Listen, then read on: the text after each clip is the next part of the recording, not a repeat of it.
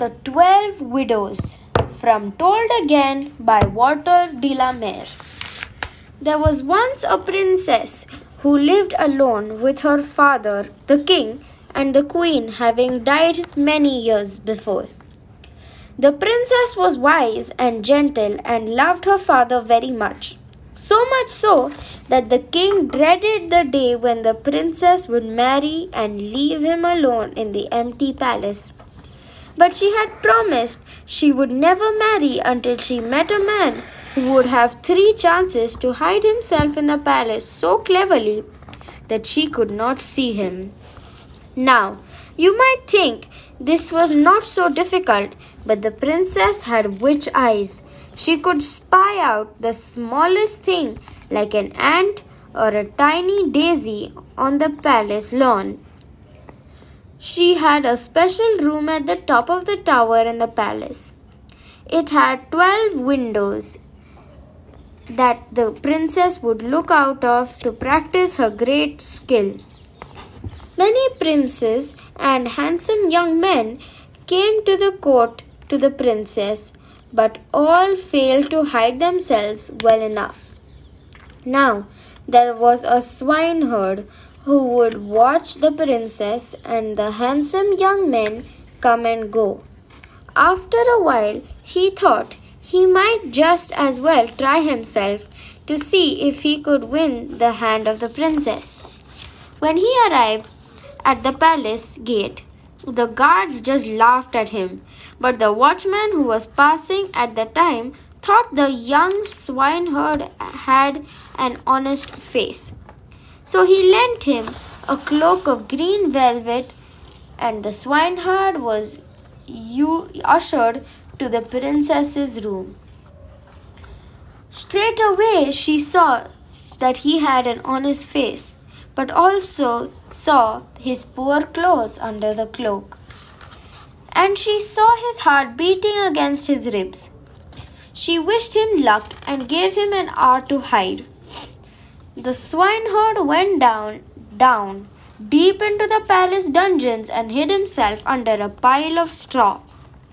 When an hour was up, the princess climbed up into her special room and looked through the first window. She could see no sign of the swineherd. She looked through the second window. She could see no sign of the swineherd. She looked out through the third window, and there she could see him lying under the straw. The princess was sorry as she realized the young swineherd was the first of the many men who had come to the court and she actually liked. The next day, the swineherd went to the palace fish pond, and taking a deep breath, he plunged into the bottom of the pond and hid under the roots of the great water lilies. He waited and waited, his lungs bursting. The princess climbed up into her special room and looked through the first, then the second, then the third, the fourth, and then the fifth.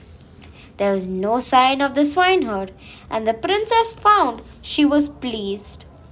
She looked through the sixth, and the seventh, and the eighth. There was no sign of the swineherd, and the princess found she was delighted. But then she looked through the ninth, and she saw the swineherd crouched in the pond. The princess found she was full of sadness. That night, the young swineherd went to see his friend, the white fox. He told her about the princess and her witch's eyes. The fox told him to get a good night's sleep the next morning. Later, the fox touched him with the tip of her tail, and he turned into a beautiful white mountain hare. Then she turned herself into an old woman, and taking her hair in her arms, she walked to the palace. The princess was walking in the palace gardens. She saw an old woman standing by the garden gate with a white mountain hare in her arms. The hare looked so beautiful that the princess could not resist going up to stroke its fur. The old woman, who was, of course, The really clever fox gave the hare, who, of course, was really the swineherd, to the princess. Together they climbed the stairs to the room with the 12 windows. The hare crept out under the princess's hair as she looked out of the first window. There was no sign of the swineherd. She looked out of the windows until she came to the 12th. There was no sign of the swineherd. With a beating heart, she went to look out of the last window.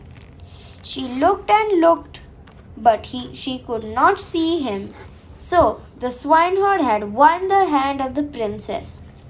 The hare darted down the stairs and ran to where the fox was waiting.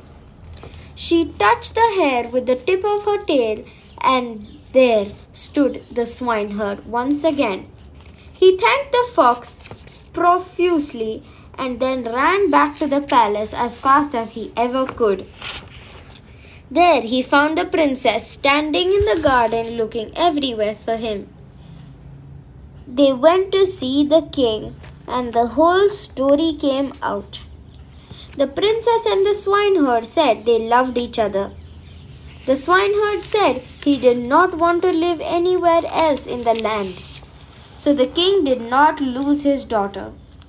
The princess married a man she was really liking. The swineherd gained everything from just having a try. The white fox was invited to the wedding, and they all lived happily ever after. The end.